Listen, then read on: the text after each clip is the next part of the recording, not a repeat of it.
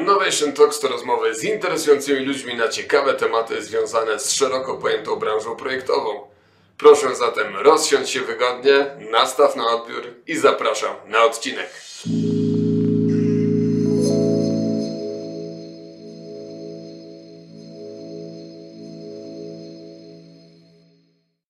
Krzysztof Andrunik, firma Procat. Witam Państwa bardzo serdecznie w kolejnym odcinku Innovation Talks, a w dniu dzisiejszym moim i Państwa gościem jest Pan Michał Migalski, prezes zarządu firmy Nawa spółka z o.o. Witam Cię, Michał. Dzień dobry Państwu. Cześć, myślę, że cześć. Witam bardzo serdecznie. Na wstępie chciałbym Ci podziękować za przyjęcie naszego zaproszenia.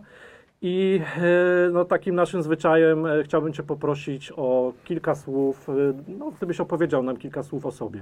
Wiesz co, przede wszystkim to ja dziękuję, bo miło wiedzieć, iż ktoś może myśleć, że mam coś ciekawego do powiedzenia, także dziękuję serdecznie.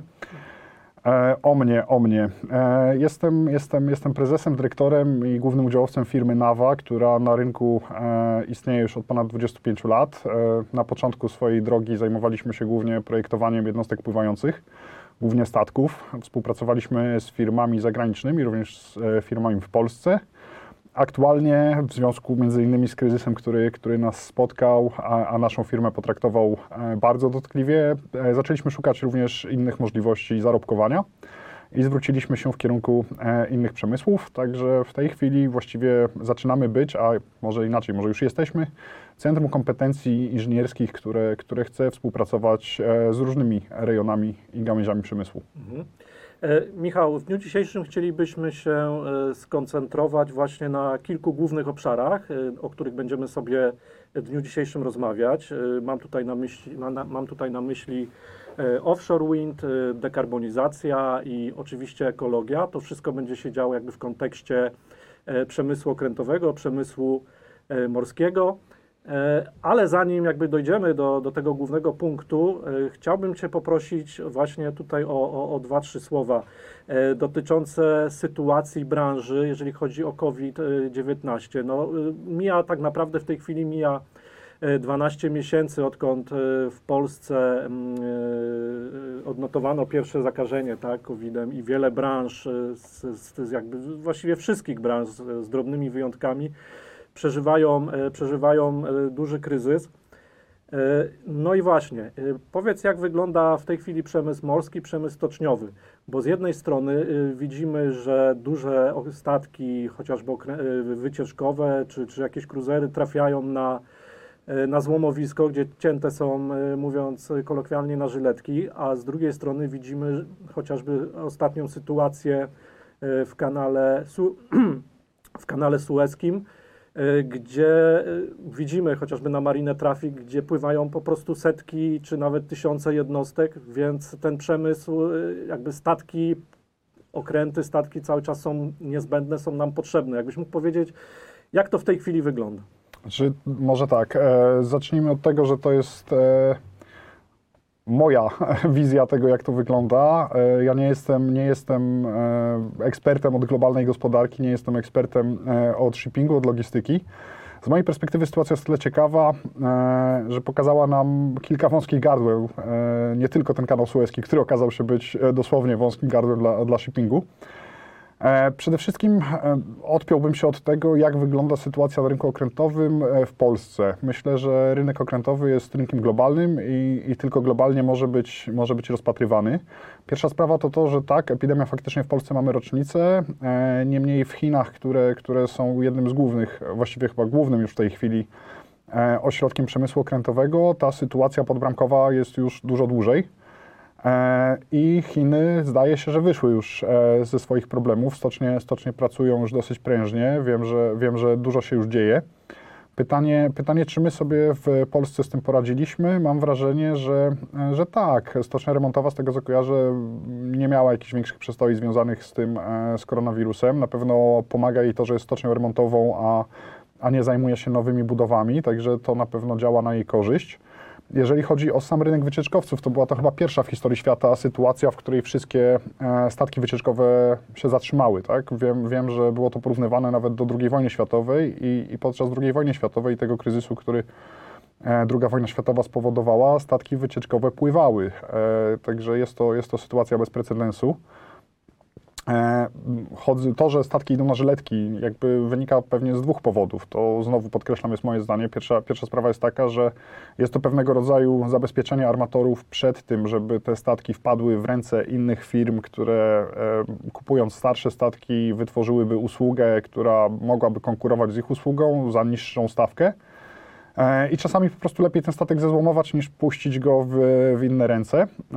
Myślę, że to głównie tym spowodowane. Oczywiście te statki też, ich cykl życia jest długi, bo takie statki żyją dużo dłużej niż flota handlowa, ponieważ koszt inwestycji jest dużo większy. Dlatego jeżeli już zainwestujemy takie pieniądze, no to chcielibyśmy, żeby te pieniądze pracowały dla nas jak najdłużej. Nie ukrywam, że dla nas to była jedna z takich nisz, w których się odnaleźliśmy bardzo dobrze. Realizowaliśmy dużo projektów dla wycieczkowców, także ten kryzys dotknął nas bardzo. Czy sytuacja się zmienia? No mamy pierwsze zamówienie w stoczni Meyer-Werft. Właśnie, słyszałem i czytałem artykuł, że jest światełko w tunelu. Otóż zostało złożone w jednej ze stoczni chyba niemieckich, tak? Zostało złożone zamówienie na dosyć duży wycieczkowiec. Jakbyś mógł powiedzieć, co to jest za projekt? Znaczy jakby jedna jaskółka wiosny nie czyni tutaj, tak, ale na pewno jest to dobry sygnał. Co to jest za projekt? Jest to projekt wycieczkowca, tak jak wspomniałeś, zamówiony w stocznie Meyer-Werft, czyli stoczni niemieckiej, która jest jednym z głównych stoczni zajmujących się budową kruzerów. Mamy Meyer-Werfta, który przejął ostatnio stocznię w Turku, także ma dwie duże stocznie, które produkują kruzery. Mamy Fincantieri i mamy STX-a, czyli takie trzy ośrodki główne, które budują kruzery. Na pewno jest to sygnał dający nadzieję, na pewno jest to dużo miejsc pracy i jest to szansa powrotu do normalności. Pamiętam, że jak się zaczęły te problemy w stoczni Meyer-Werft, to prezes stoczni wypuścił takie oświadczenie w formie wideo, także też dosyć szybko przeszedł do cyfrowych mediów, tak samo jak wy robicie to ze swoimi eventami. I tak się komunikował z pracownikami i mówił, że w jego ocenie powrót do normalności zajmie około 10 lat. Także na pewno mamy pierwszy wracający statek, ale to nie jest koniec problemów. No więc właśnie, tutaj o tyle ciekawie, tak jak mówisz, chyba prezes stoczni powiedział, że właściwie cały projekt i wszystkie uzgodnienia z armatorem zostały przeprowadzone w sposób zdalny. Tak. I to takie zupełnie nietypowe jakby w tych warunkach covidowych, prawda? Znaczy myślę, że dużo rzeczy się zmieniło, tak jak my dzisiaj rozmawialiśmy, tak? Wy też się zmieniacie, idziecie do przodu, właściwie cały marketing przerzucony do tej strefy wirtualnej, podcasty, wideokasty i myślę, że no nie ma już od tego odwrotu. Pytanie, czy będziemy chcieli wrócić do tego, co było przed pandemią i tutaj znowu, czy powrót do normalności, tak? Czy ta normalność to będzie taka normalność, jaką ją pamiętamy, czy zaakceptujemy nową normalność? Czy będziemy się widzieć tak, czy będziemy się widzieć na targach osobiście? Zobaczymy. Zgadza się, no ale tak jak rozmawialiśmy jeszcze tutaj przed nagraniem, ludzie tęsknią i dążą do tego, żeby wrócić do tego, co już było, jeżeli chodzi o możliwość przemieszczania się, o korzystanie z wyjazdów, z wycieczek, także w sumie... No to nam daje nadzieję, że to nie będzie ostatni statek zamówiony wycieczkowy, że te wycieczki wrócą. Rozmawialiśmy przed spotkaniem, przed tym wejściem tutaj, że to, za czym tęsknimy chyba najbardziej, to właśnie podróże, że tego nam brakuje. Ja akurat nie jestem zwolennikiem zamykania się na statku i podróżowania w ten sposób, ale wiem, że dla wielu osób jest to jakieś marzenie. No i co w momencie, kiedy już będziemy, nie wiem, zaszczepieni, wyleczeni, czy w jakikolwiek inny sposób ta pandemia, epidemia przeminie, czy nie będzie to taki wielki powrót, czy to po prostu turystyka nie wystrzeli w górę, czy to nie będzie tak, że wszystkie te pieniądze, co ciekawe, wczoraj chyba czytałem artykuł, w którym mówiono, że oszczędności przynajmniej w Polsce wzrosły w ciągu trwania tej pandemii, co było dla mnie takie dosyć zastanawiające. No można domniemywać, że ludzie nie wydają pieniędzy, tak? Tylko czekają na jakieś tam... Mam nadzieję, że czekają właśnie na powrót statków wycieczkowych i pierwsze, prawda? na co wydadzą pieniądze, to będzie podróż wycieczkowcem i cały ten sektor zaliczy powrót. Aha, a ten statek to chyba to nie jest, chyba jakiejś takiej średniej wielkości. Tak, myślę, że to jest jakieś nie jest to... 230 metrów, tak. 700 pasażerów, no i tutaj i właśnie chciałbym płynnie przejść właściwie też do tego, bo tu jest z napędem LNG. Tak, napęd LNG. My ostatnio mieliśmy w firmie też burzę mózgów na temat tego, co będzie napędzało w przyszłości statki. Z jednej strony mamy LNG, no i okej, fajnie, dekarbonizacja, niższa emisja, bardziej przyjazne dla środowiska paliwo, ale z drugiej strony jednak paliwo kopalne. Czy za chwilę nie będziemy mieli dokładnie tych samych problemów, które mamy z ropą, czyli jakby państwa, które mają dostęp do tego gazu, robią na tym kasę, ta kasa jest nierówno dystrybuowana. Jeżeli chodzi o LNG, to ja się jeszcze zawsze zastanawiam nad kosztem infrastruktury i jakby śladem węglowym, jaki pozostawi zbudowanie infrastruktury. Czyli z jednej strony mamy paliwo, które poprawia sytuację, ale z drugiej strony nie mamy infrastruktury i przygotowanie tej infrastruktury samo w sobie zanieczyści środowisko. Pytanie, przez ile lat to LNG będzie mogło być kluczowym paliwem? Okej, ale LNG nie jest jedynym, bo tutaj powiedz, jakie inne mogą być alternatywne napędy, bo w tej chwili rzeczywiście sytuacja wygląda tak, że w większości są to duże silniki diesla, tak, napędzane olejem napędowym albo nie daj Boże i chyba to w większości statków jakimś mazutem, więc jest to bardzo uciążliwe jakby dla środowiska. Właśnie jak możemy temu środowisku pomóc? Jakie inne są jeszcze możliwości właśnie napędu dla statków? Znaczy, to paliwo, które trafia do tych dużych statków, to najgorsze jakościowo paliwo i tak naprawdę w procesie destylacji ta najniższa frakcja, którą się przeznacza do spalania właśnie w takich wielkich silnikach. Obserwujemy mniej więcej taki sam podział jak na rynku samochodów osobowych. Bardzo często widać, że rynek okrętowy podąża tym, co wypracuje rynek samochodowy, czyli była jakaś tam standaryzacja produkcji. Staraliśmy się robić statki modułowe, czyli przygotować platformę i ta platforma zależnie od tego, jakie będzie przeznaczenie statku, dostawała inne oprzyrządowanie, inną nadbudówkę.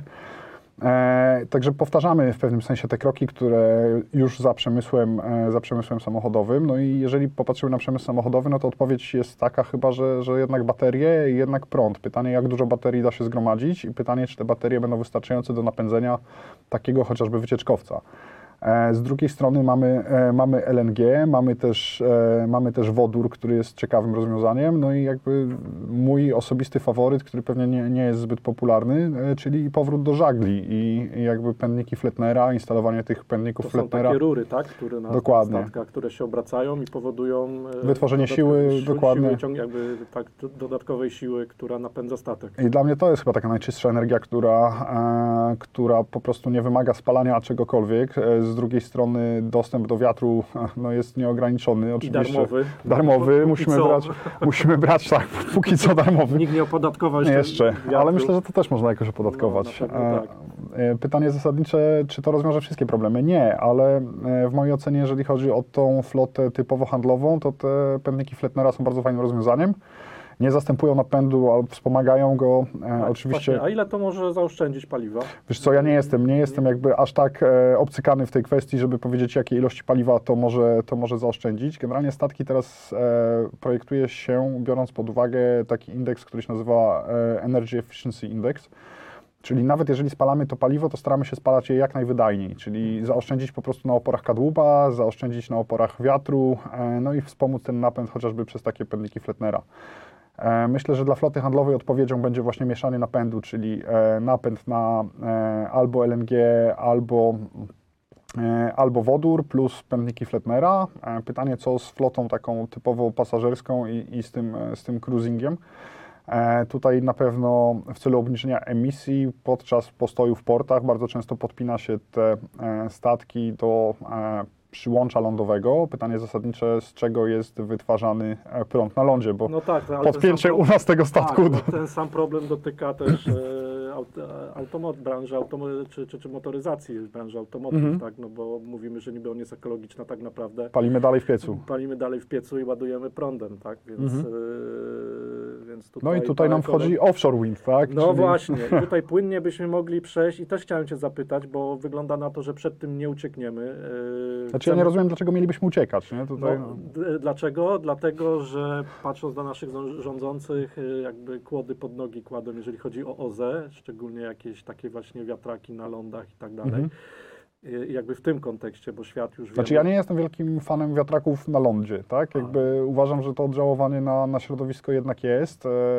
Krajobraz psują, no to są szpetne po prostu. Jakby Jeżeli one mają stać na morzu i poza moim wzrokiem, to trochę łatwiej mi się z tym pogodzić. Oczywiście też mamy wpływ na środowisko, też mamy wpływ na ptaki, mamy wpływ na ryby i tak dalej, no ale jakiś kompromis musimy znaleźć. No więc właśnie porozmawiajmy o tym, jaka perspektywa jest i tutaj może już właśnie w kontekście naszego własnego podwórka w Polsce, no bo wiemy, że inne kraje, chociażby Dania, gdzie te farmy wiatrowe to są potężne ilości, gdzie oni są... Wczoraj chyba news, tak, że Estonia podpisała kontrakt z Danią na dostawy, Estonia, na dostawy prądu właśnie z odnawialnych źródeł energii i połowa chyba zapotrzebowania rocznego będzie No właśnie, pokrywana. Dania jest praktycznie przy dobrym wietrze jest w stanie, że tak powiem, z tych źródeł odnawialnych praktycznie w 100% zaspokoić jakby swoje zapotrzebowanie. Jeszcze wrzucić trochę kasy do budżetu. No, ale właśnie powiedz na naszym podwórku, jak to może wyglądać no bo chcielibyśmy, żeby właśnie te odnawialne źródła energii, farmy wiatrowe, które będą powstawać, żeby to były, no żebyśmy my jako Polska, jako również polskie firmy, żebyśmy na tym skorzystali, prawda? Tutaj jest jakby, ja widzę dwa obozy, tak? Jeden obóz to obóz ludzi, którzy krzyczą, że tak właściwie nie powinniśmy oddawać niczego firmom zagranicznym i wszystko powinno być realizowane wewnętrznie, czyli polskie firmy powinny budować polskie farmy wiatrowe, powinny je obsługiwać, powinny je projektować. W mojej ocenie to jest mrzonka. No pytanie, jakie jest nasze know-how w tej chwili? No know-how jest. Know-how to ludzie, którzy mieli okazję pracować za granicą, zobaczyli co nieco, przyjechali do Polski i chcą pracować w Polsce. Ale jeszcze jest potrzebne jednak pieniądze. Tak, i tutaj się, mam wrażenie, wykładamy, tak? Po prostu to jest takie spostrzeżenie, nie wiem, ja w NAWie pracuję od roku 2009 i z mojej perspektywy dużym problemem jest budowanie konsorcjów po prostu. Nie mamy tej umiejętności łączenia interesów, czyli bardzo rzadko nam udaje się połączyć interes kilku firm w celu zrealizowania jakiegoś ambitniejszego projektu, tak? Bardzo często, znaczy na podstawie moich dotychczasowych doświadczeń, w większości sytuacji musi być tak, że jest ten gracz wiodący, który dobiera sobie podwykonawców. Nie miałem chyba jeszcze okazji zobaczyć takiej sytuacji, gdzie na równorzędnej pozycji startuje 5-6 firm, powołują spółkę celową i tą spółką celową realizują jakiś bardziej wymagający projekt. Najczęściej jest to konkurencja, bijemy się o to, co tam zostanie i tak to wygląda. W mojej ocenie kompetencji brakuje. Nie mamy firm, które mają wszystkie te kompetencje. Na pewno jest kilka firm, które się wyróżniają. Czytamy dużo o spółce Lotos Petrobaltic. Wiem, że Morska Agencja Gdynia coś robi. Mamy firmy, które produkują kable, które są dosyć popularne w tym przemyśle wind offshore. Wiem, że Telefonica jest jeszcze jedna firma, której nazwa mi wyleciała w tej chwili z głowy, ale szczątkowe kompetencje mamy. Dla mnie kluczem by było mądre sprzedawanie tych projektów za granicę i sprzedawanie tych projektów za granicę w taki sposób, inaczej, kupowanie usług od zagranicznych firm w taki sposób, żeby polskie firmy podczas realizacji tych projektów mogły nabywać kompetencje, które potem będą potrzebne na kolejnych etapach inwestycji, które potem będą potrzebne do obsługi tych farm wiatrowych i to jest chyba jedyna sensowna i realna droga, bo oczywiście możemy mówić, że wszystko zrobimy sami, no ale obawiam się, że nie zrobimy. Dokładnie, też mi się tak wydaje, że jakby we własnym zakresie chyba nie pociągniemy jakby tego... Znaczy to dobrze brzmi, zaczyna afiszu, tak? Tego tematu. I ja chciałbym Ciebie jeszcze jedną rzecz zapytać, o czymś, co chyba powoli, znaczy generalnie coś, co wraca i myślę, że bardzo dobrze, chociaż tutaj są chyba nawet dziesiątki lat zaniedbań. Mam tutaj na myśli oczywiście plany rozwoju żeglugi śródlądowej. Ja pozwolę sobie jeszcze wrócić na chwilę do tego offshore wind. Okay. No my tutaj przygotowaliśmy, to też jest dosyć zabawne, no może nie jest to zabawne, jakby się temu przyjrzeć, ale symptomatyczne. Przygotowaliśmy chyba dwa projekty, które mają jakby podtypy, czyli tam tych projektów wyszło ze 4 na 2 platformach. Jedna to jest katamaran, druga to jest, znaczy obydwa to są katamarany. Jeden to jest katamaran takiej technologii small water plane. I co ciekawe, no zbieramy sporo zainteresowania z rynku, ale nie w polskich firmach. I to też takie zastanawiające, tak? Że firmy, które chcą eksploatować te farmy wiatrowe, firmy, które chcą tu być w centrum tego biznesu, nie do końca mają pomysł jeszcze na tą swoją pozycję, natomiast firmy zagraniczne już mają dosyć mocno sprecyzowane oczekiwania, już wiedzą, czego szukają. Także mecz odbywa się na naszym boisku, a nie do końca wykorzystujemy tą przewagę, że ten mecz ma miejsce u nas. I to smutne na pewno. Jeżeli chodzi o żeglugę śródlądową... No właśnie, bo to jest ciekawa, od wielu lat już o tym się mówi, tak jak wspomniałem, no Uważam, że tu są naście lat, jak nie 10 lat zaniedbań i nic się tutaj jakby nie działo. Ale są właśnie ciekawe projekty, które właśnie mają jakby otworzyć tą drogę, tak? Tutaj są takie dwie drogi przewidziane. Droga E30 Bałtyk, który ma połączyć Bałtyk z Dunajem w Bratysławie, droga E40 połącząca Bałtyk z Morzem Czarnym, no i taka droga E70 łącząca Antwerpię z Kłajpedą. Czyli w poprzek. Czyli generalnie tak, czyli w poprzek można powiedzieć wzdłuż Bałtyku. Powiedz mi właśnie, jak tutaj widzisz z jednej strony w ogóle możliwość rozwoju, ale też udział Twojej firmy w kontekście tej inwestycji. Pierwsza sprawa, głośna akcja Tyry na tory, tak? Czyli jakby szukanie zastąpienia transportu drogowego jakimiś innymi formami, akurat tutaj kolejowym transportem w celu zaoszczędzenia miejsca na drogach, przewożenia większej ilości ładunków, no i niższej emisji. Jeżeli spojrzymy sobie geograficznie na Polskę, tak, no to te drogi wodne wpisują się pięknie, czyli dzielimy właściwie Dzielimy nasz kraj na tarcze, gdzie mamy dwie rzeki, które łączą pięknie północ z południem i aż dziwne, że nie są jeszcze wykorzystywane do transportu w większym zakresie. No i mamy drogę wodną Antwerpia-Kłajpeda, o której wspomniałeś, która dzieli kraj w poprzek, jeżeli sobie patrzymy na mapę. Czyli główne kierunki mielibyśmy załatwione drogą wodną, barkami. Barki mogłyby przewozić ładunki. Oczywiście transport wolniejszy, ale też większe gabaryty, większą ilość tych kontenerów można przewozić naraz. Problemem są klasy żeglowności naszych rzek. Lata zaniedbań, brak regulowania tych rzek. Co ciekawe, teraz właściwie w każdej chwili, jak podejmowany jest ten temat, to wychodzi nam, że zaburzymy ekosystem, że ekologicznie jest to nieuzasadnione. Tak, bo to się wiąże z regulacją rzek, prawda? Dokładnie. W tej chwili. Dokładnie. Tylko pytanie zasadnicze, co w tej chwili bardziej zaburza ekosystem, tak? Czy ta regulacja rzek bardziej zaburzy ten ekosystem, czy bardziej zaburzają ekosystem kolejne kilometry wylewanych autostrad jakby i te tiry na drogach? Znaczy myślę, że obydwoje zauważyliśmy, że jest postęp, tak? Jeżeli chodzi o drogi i to nie możemy, to co było 10-15 lat temu, to absolutnie nawet nie możemy porównywać. Tak, walka o życie i jakby zastanawianie się, czy na pewno dojadę. Tak, i 2 dni się jechało na południe Polski. No, Także mamy postęp i pytanie, czy ta infrastruktura drogowa musi być dalej rozwijana, czy musimy tego betonu jeszcze tak dużo wylewać. W mojej ocenie powinniśmy gdzieś tu znaleźć kompromis i iść dwutorowo, czyli z jednej strony modernizować siatkę dróg, ale z drugiej strony przerzucać ten ciężki i wielkogabarytowy transport na rzeki. Co więcej, mamy Polskę Wschodnią, która jest jakby mniej uprzemysłowiona. Widać to chociażby po tych funduszach regionalnych na rozwój, że gdzieś chcemy rozwijać tą Polskę Wschodnią. Myślę, że żeglowność Wisły też by mocno poprawiła możliwości rozwoju tej Polski Wschodniej, gdzie moglibyśmy sobie tą Wisłą spławiać te towary. Pytanie też o port w Elblągu i przekop Mierzei Wiślanej, tak? Uzasadniony, nieuzasadniony, zdania są podzielone. Z jednej strony uważam, że nieuzasadniony, no bo to jest transport kołowy z Gdańska do Elbląga szybciutko, nie ma większego problemu, mamy port w Gdańsku, w związku z czym po co nam port w Elblągu? Z drugiej strony może i uzasadniony, może fajnie by było jednak pobudzić tą gospodarkę, szczególnie w tej Polsce Wschodniej i ten port otworzyć. Analiz pewnie wiele, myślę, że nie znajdziemy 2 osób, które się w pełni zgodzą co do tego, no ale przekop stał się faktem, tak? Także pytanie, jak go wykorzystać.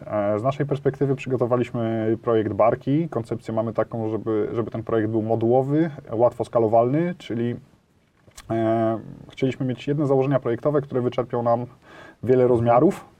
Zależnie od tego, do jakiej klasy żeglowności uda nam się nasze rzeki w Polsce doprowadzić. Myślę, że to jeszcze cały czas melodia przyszłości, że był teraz chyba pierwszy rejs taki komercyjny, tak? IKEA zdaje się wysłała jakieś kontenery z portu Gdańsk gdzieś w górę. Nie pamiętam dokąd dopłynęli. Tak, rzeczywiście. Okolice Nowego nad Wisłą, tak? Tak, dosłownie. Okolice Nowego nad Wisłą, czyli mamy jakby pokrycie autostrady, tak? Czyli mniej więcej to samo, co możemy zrobić drogą, możemy zrobić też rzeką. Nie wiem, czy ten rejs się komercyjnie spiął, czy to się opłacało, ale na pewno udowodniono, że się da. Jeżeli się da, no to teraz kwestia, co zrobić, żeby to, co się da zrobić, było jeszcze uzasadnione ekonomicznie. Ja czekam z niecierpliwością. Irytujące są te tiry na drogach. Uważam, że grzechem i zaniedbaniem jest niewykorzystywanie rzek. Niemniej gdzieś zasłyszany argument z ust Holendrów, którzy słyną, jeżeli chodzi o ten transport śródlądowy, jest taki, że gdyby mieli regulować rzeki w XXI wieku, to nigdy by się im to nie udało, głównie ze względu na ekologów i tak naprawdę są szczęśliwcami, którym udało się to zrobić, zanim te ruchy ekologiczne tak bardzo... No więc właśnie, teraz pytanie, oni już to zrobili, a my w sumie nie możemy już tego zrobić. Nie, bo myślę, że możemy, tylko będzie to kosztowało dużo więcej. No, ale te ruchy ekologiczne jednak będą dosyć Wiesz co, ja się intensywne. utożsamiam z tymi ruchami ekologicznymi w dużej mierze, tak? I no tylko, że pytanie, czy my jesteśmy naprawdę w stanie zmierzyć, co jest bardziej ekologiczne, a co jest mniej ekologiczne. Czy ktoś jest mi w stanie przełożyć jaki ślad węglowy pozostawimy, rozbudowując siatkę dróg, jak wiele zwierząt będzie miało odcięty dostęp do, nie wiem, pożywienia, terenów lęgowych, tak, i tak dalej, a jak wielkich zniszczeń dokonamy, rozbudowując transport śródlądowy. Ja jednak mam wrażenie, że jeżeli coś może być realizowane w większej skali, w wolniejszym tempie, czyli ta barka z kontenerami, to nie wiem, intuicja podpowiada mi, że może być to bardziej ekologiczne niż te tiry na drogach. Zgadza się, zobaczymy.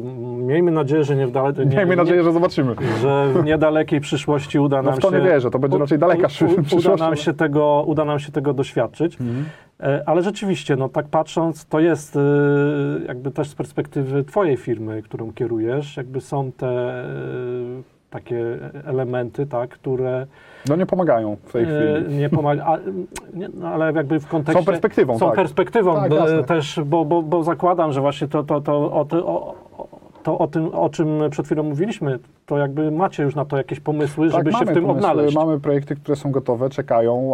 Założeniem też tego projektu barki było to, żeby był możliwy do zbudowania bez dużego zaplecza technologicznego, czyli tam blachy są gięte w jednej płaszczyźnie, nie ma jakichś wielkich, skomplikowanych cudów technologii, tylko po prostu proste jednostki, które miały być tanie w budowie i wydajne ekonomicznie, napędzane właśnie LNG, też już dochodziliśmy od tego klasycznego diesla, tylko chcielibyśmy, żeby ta żegluga śródlądowa była napędzana LNG.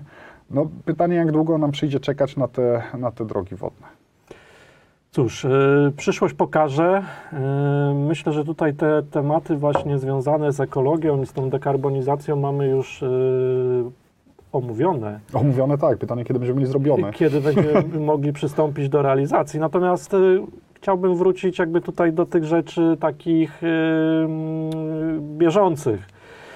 I chciałbym właśnie też zapytać, bo tak, głównym takim źródłem, to z czego powiedzmy żyjecie, tak bo oczywiście to są jakby sprawy przyszłościowe, ale właśnie jest kilka takich, jeżeli źle mówię, to mnie tutaj proszę sprostuj, to właśnie jakby elementy, których często bierzecie udział, właśnie to są skanowanie 3D, i jakby związane z tym elementy, znaczy projekty właśnie związane z oczyszczaniem wód balastowych, oczyszczaniem spalin.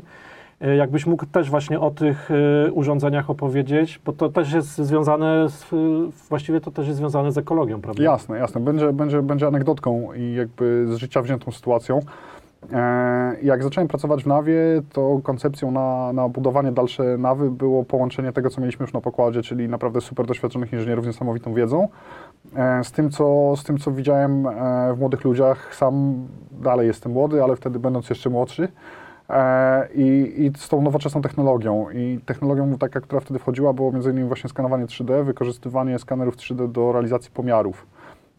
Pierwszy projekt instalacji płuczki spalin był robiony, to było kompletne wariactwo. Zostaliśmy zaproszeni do Stanów na inspekcję na statku, na jednym z cruiserów. I zostaliśmy zaproszeni chyba w piątek, a mieliśmy być w Stanach w czwartek, następnego tygodnia.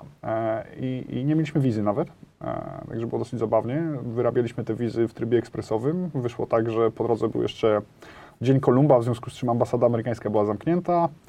Skończyło się to tym, że o 12 zdaje się odbierałem wizę, a o 14 miałem samolot i największe ryzyko było na tej ostatniej trasie, czyli z konsulatu na lotnisko w Warszawie. Na szczęście się udało. No i projekt zakładał usunięcie spalarki śmieci na statku i w miejsce tego wstawienie pompowni do systemu oczyszczania spalin na statku. Uwierz mi, że po spędzeniu 8 dni chyba w pomieszczeniu, w którym spala się śmieci z całego statku, nie chciałem za drugim razem spędzać tam tak dużo czasu.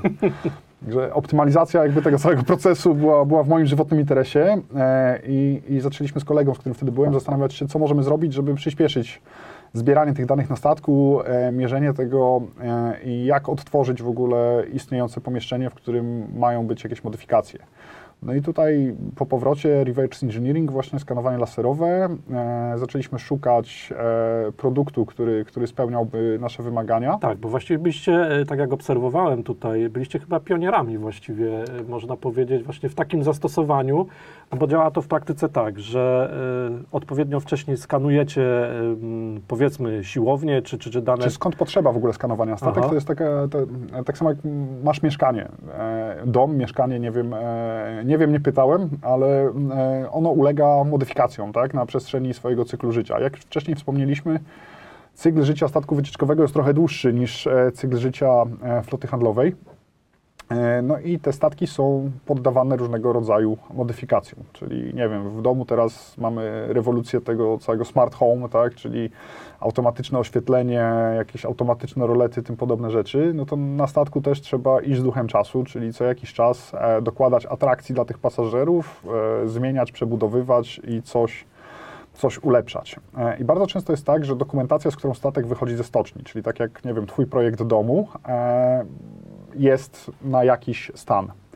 Potem przez 10 lat użytkujesz ten dom i w przeciągu tych 10 lat okazuje się, że ten włącznik jednak tutaj jest niewygodny, a to gniazdko ci tu przeszkadza, a tak naprawdę to stół powinien stać gdzie indziej, w związku z czym trzeba by było przewiesić lampę. No i pytanie, czy wprowadzasz te zmiany do projektu, który jakby miałeś na zakończenie? No, w większości przypadków ludzie nie wprowadzają tych zmian. Na to jest odpowiedź oczywiście ten cyfrowy bliźniak, o którym też wszyscy głośno mówią, czyli jakby, żeby przez cykl życia produkt miał tego cyfrowego bliźniaka, w którym odzwierciedlane będą wszystkie zmiany. No i my często wjeżdżaliśmy na statek, dostawaliśmy dokumentację tego statku przed inspekcją, żeby się przygotować do inspekcji. Z dokumentacji wynikało, że mamy tyle a tyle miejsca. Powiedzmy, że mamy 4 metry sześcienne, mniej więcej niezakłóconej przestrzeni, która będzie dla nas dostępna. Jechaliśmy na statek i okazało się, że te 4 metry sześcienne to tak były, ale były w 98, a teraz już z tych 4 metrów sześciennych został metr sześcienny. Tak, bo ktoś już coś międzyczasie... Coś już dostawił, coś już było potrzebne, a akurat tam było miejsce i zostało to dostawione i nie znalazło to odzwierciedlenia w rysunkach. No i tak de facto trzeba było za każdym razem jechać i wszystko odrysowywać, ściągać, robić inwentaryzację, tak? No i stwierdziliśmy, że taka inwentaryzacja manualna z ołówkiem, kartką, jakierką, no to się nie sprawdza, bo kończyło się to tak, że wracaliśmy do Polski, a potem się okazywało, że ktoś jednak czegoś ważnego nie zmierzył i należałoby wrócić. A należałoby wrócić do Stanów Zjednoczonych i wsiąść na statek i wrócić z tego statku w momencie, kiedy masz już dogadaną cenę projektu, no jest stratą po stronie twojej firmy. Stąd pomysł na skanowanie laserowe, potem uzupełnione o fotogrametrię, czyli zbieranie danych przy użyciu skanera laserowego. Skaner laserowy działa jak dalmierz. Myślę, że już większość osób miała okazję skorzystać z takiego laserowego dalmierza, który wysyła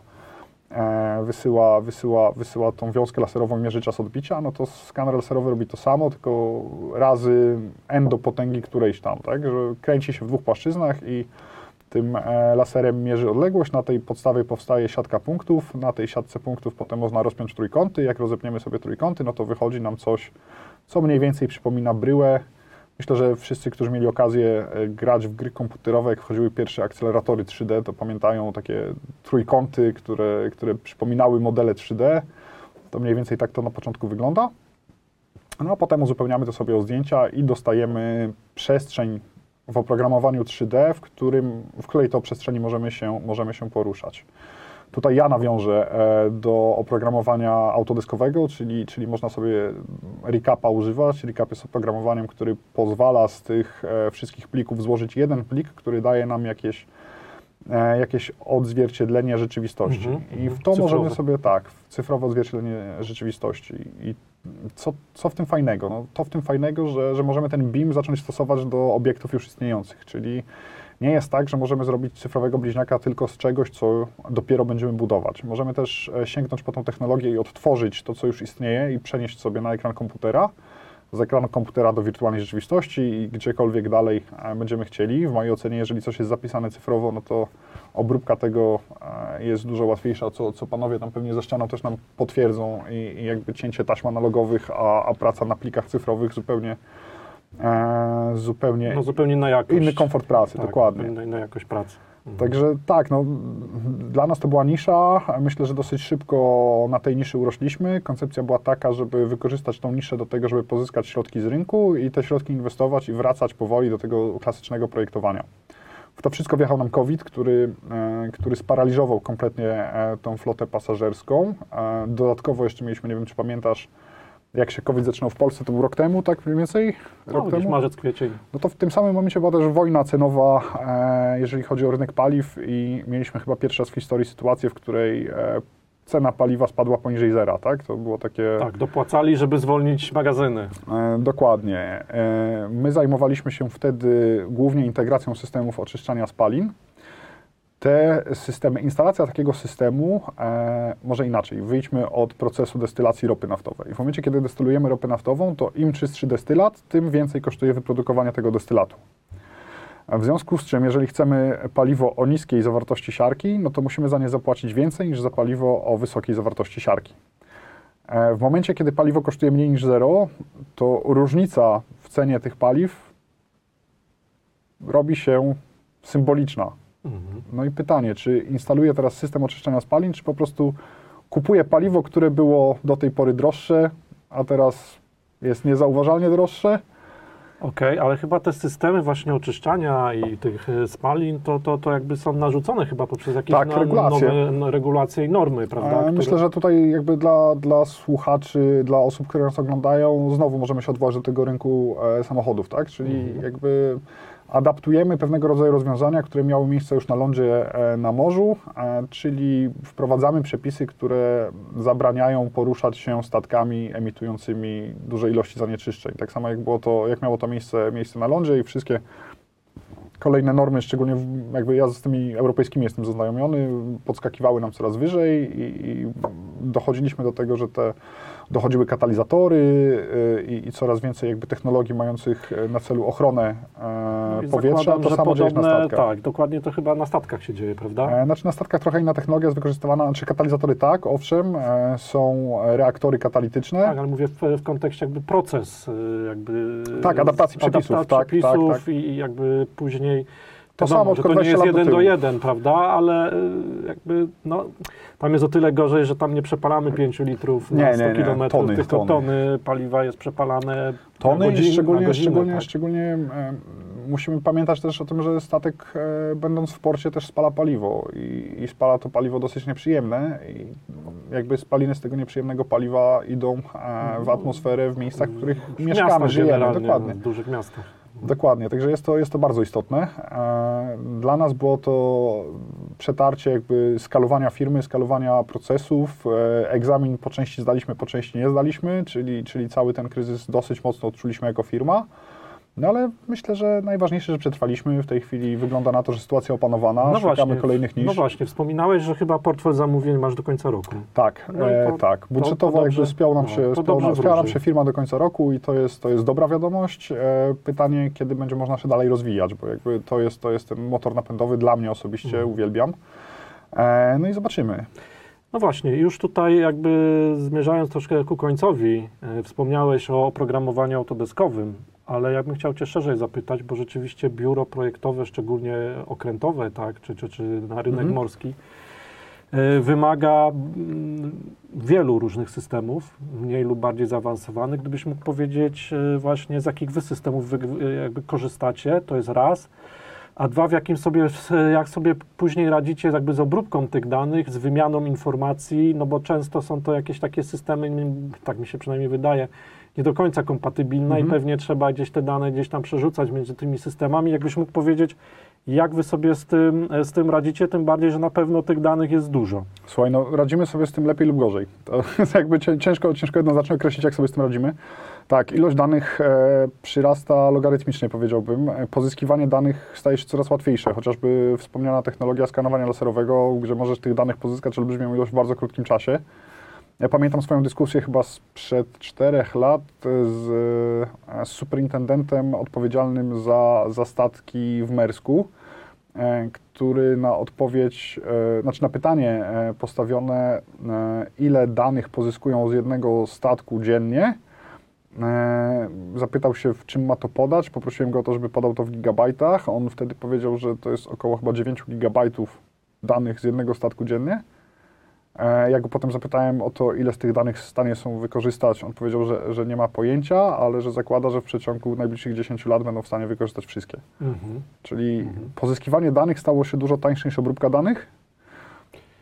Co się kończy tym, że tych danych mamy dużo, nie do końca zawsze jesteśmy w stanie ze wszystkich skorzystać, tak? No więc właśnie, warto by było te dane później jeszcze w sposób zorganizowany, tak, bazy danych, oczywiście, jasne, żeby coś z tego wyciągnąć. No ale wracając do tych systemów właśnie, jakby na czym pracujecie i co jest waszym takim głównym korowym? Jak już wspomniałem, na pewno Recap jest tą podstawą, która nam wchodzi, rozpoczyna projekt, czyli składamy sobie te chmury w Recapie. Jest też konkurencyjne oprogramowanie dostarczane przez dostawcę skanera, to jest, zdaje się, Farosin.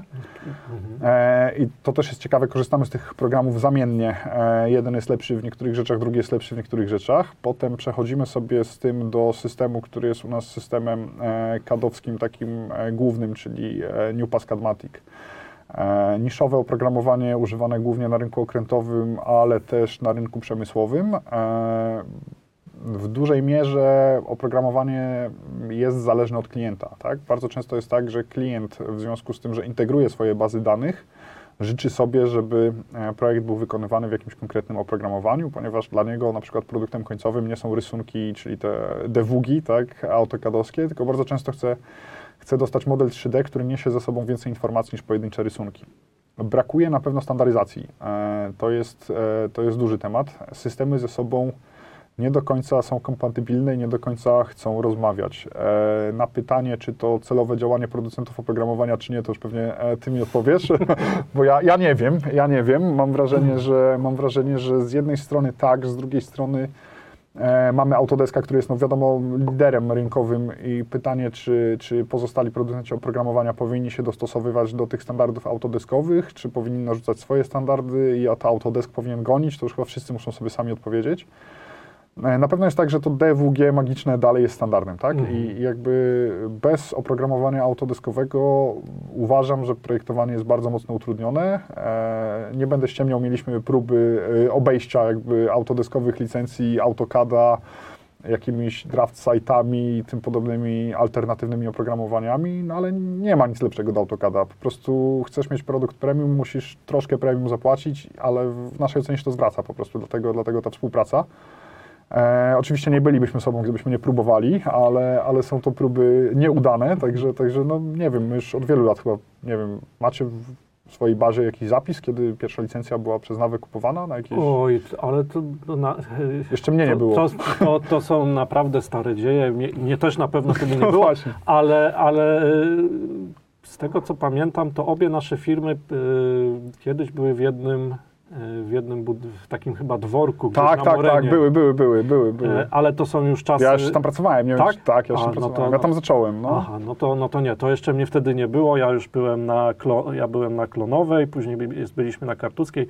Ale rzeczywiście, pamiętam. No. Ale można powiedzieć, że wspólnie rozpoczynaliśmy jakby, jeżeli chodzi o firmy, to wspólnie żeśmy rozpoczynaliśmy jakby te firmy swoje kariery, tak, rozpoczynały swoją działalność. Ja nie wiem, Procatil Odrylot na rynku też?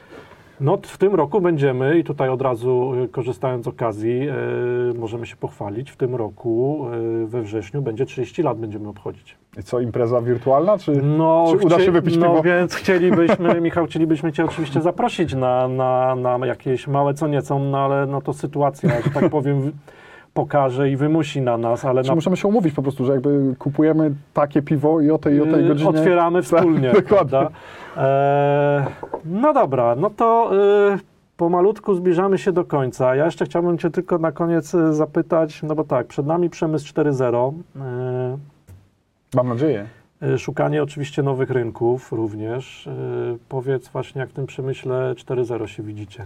Wiesz co, nawiązaliśmy współpracę z kilkoma firmami, które mają zakłady przemysłowe na lądzie i wchodzimy od tej samej strony, od której wchodziliśmy w rynek okrętowy, czyli od tych przebudów, od inwentaryzacji istniejących rurociągów, przygotowania dokumentacji do wymiany tych rurociągów i tak dalej.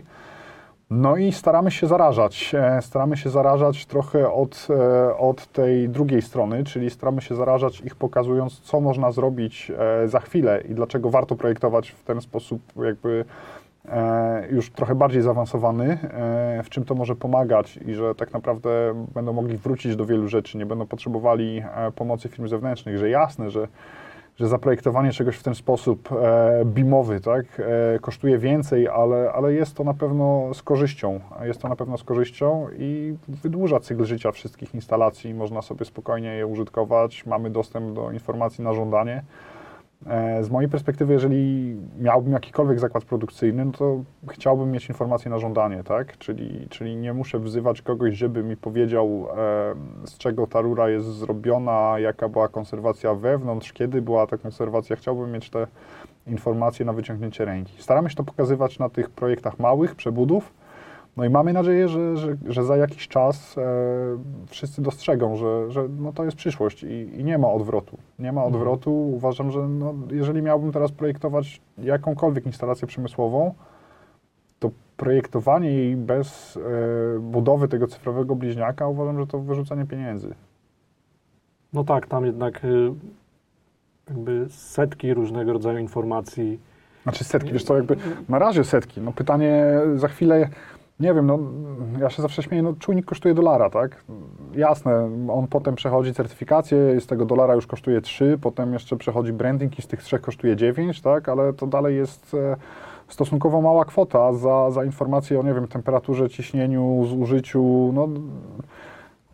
Czy chcesz za każdym razem szukać tych informacji, albo co gorsze, chyba żyć w takiej niepewności, że nie wiesz tak właściwie, czy wszystko działa tak, jak powinno, wydaje ci się, że działa, czy chcesz biegać za każdym razem do manometru, sprawdzać ciśnienie, czy chcesz biegać za każdym razem do termometru, sprawdzać temperaturę, czy po prostu chcesz w miarę komfortowo pracować i mieć pod kontrolą wszystkie etapy procesu z każdego właściwie miejsca na świecie. Myślę, że ta epidemia też nam pokazała, że fajnie jest móc być gdzie indziej i obserwować to, co się dzieje w innym miejscu. No więc właśnie, rzeczywistość wkoło nas, można powiedzieć, dosyć mocno się zmieniła. Przyspieszyła. No i przyspieszyła w pewnych obszarach, zmieniła i przyspieszyła. Oczywiście chcemy do pewnych też... Znaczy myślę, że 2 lata temu nie myśleliśmy o tym, że będziemy w ogóle kiedykolwiek siedzieć przed kamerami, nagrywać. No nie. To jakby sytuacja, bo nie ukrywamy, tak, że zależy nam na kontakcie z klientami takim na żywo, tak? No, w tej chwili po prostu jest to bardzo mocno ograniczone i nawet wręcz...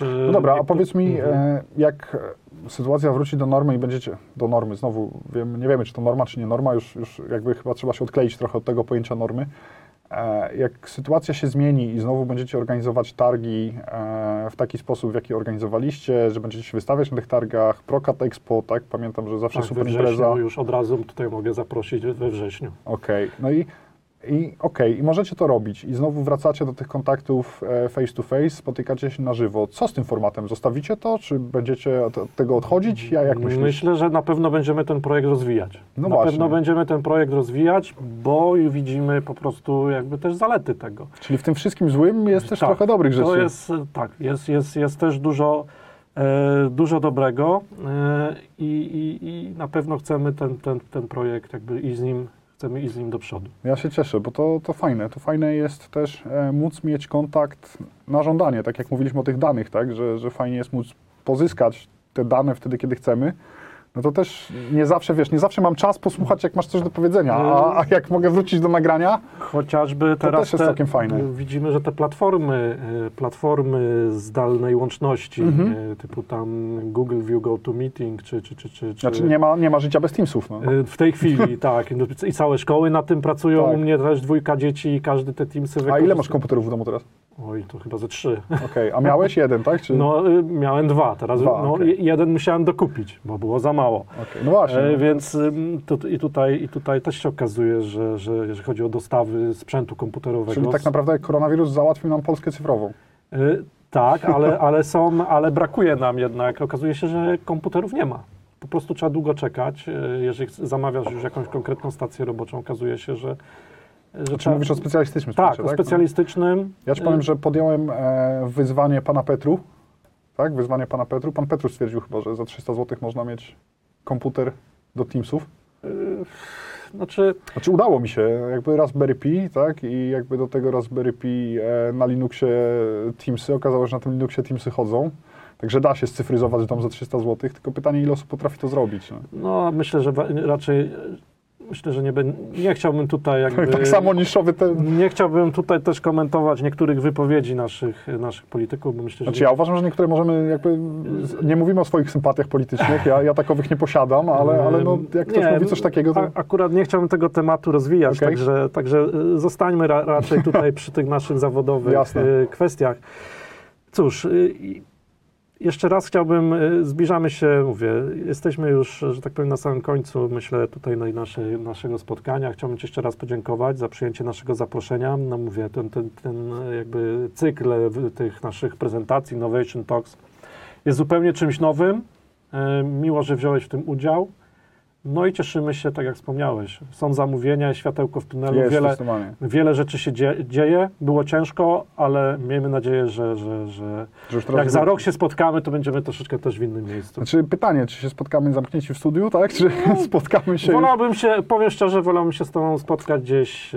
Jasne, a ja jestem za tym, żebyśmy się spotkali i w takiej formule. Myślę, że dużo nam ten kryzys pokazał.